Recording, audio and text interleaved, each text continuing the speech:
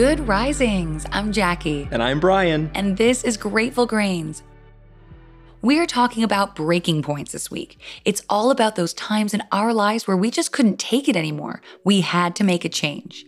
And today, our breaking point is with romantic partnerships. All right, so our questions this week. What was your breaking point with a romantic partnership? What was it like before? What's it like now? And what advice would you give the younger you?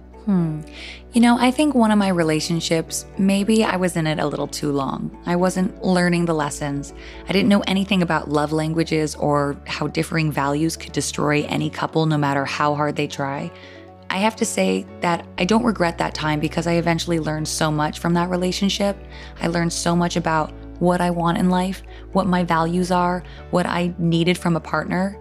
I just kept going back to the feelings. I was addicted to the highs and the lows. It was a ride, but I think there was something in me that finally needed to get off the ride. And when I finally did, I was ready to focus on myself and stick to exactly what I wanted out of my life. Then everything changed. Everything.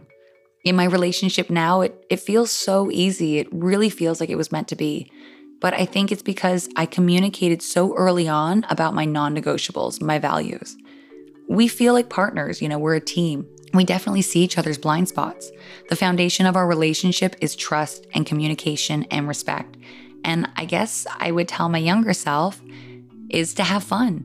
Go on dates, pay attention, but when you're ready to get serious, don't be afraid to ask those big questions. Lay it all out on the table.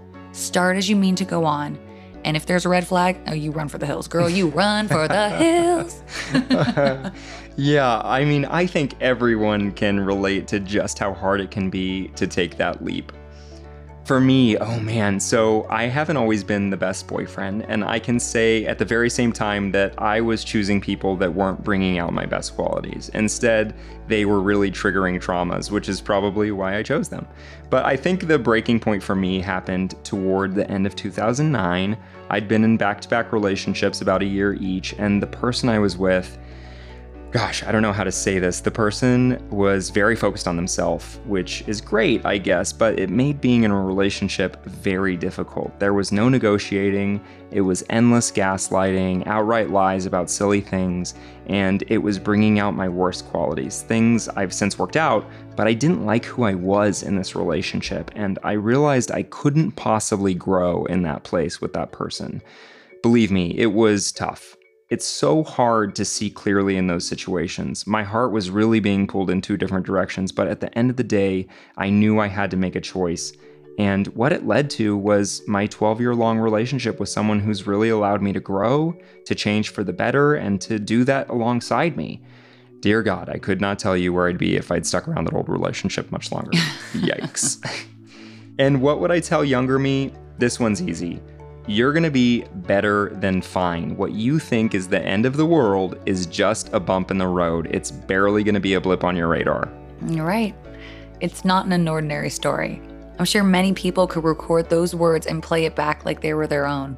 The point really is, the darkest is before the dawn. There's a light at the end of the tunnel. If you feel like you're at the edge, you may very well be on the precipice of something beautiful. So look for that opportunity. Look for that shift in thought. Look for that chance to change and take it.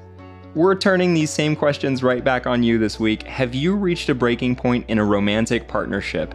If not, do you foresee one coming?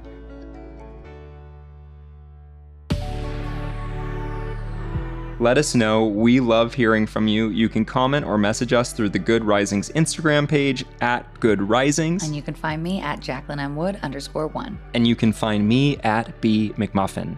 Thanks for listening to Grateful Grains. If you enjoyed this episode, be sure to check out the other Good Risings offerings available in our feed. We will see you next week for an all-new topic. We cannot wait. Until then, remember, a better tomorrow starts with today. Good Risings is presented by Cavalry Audio.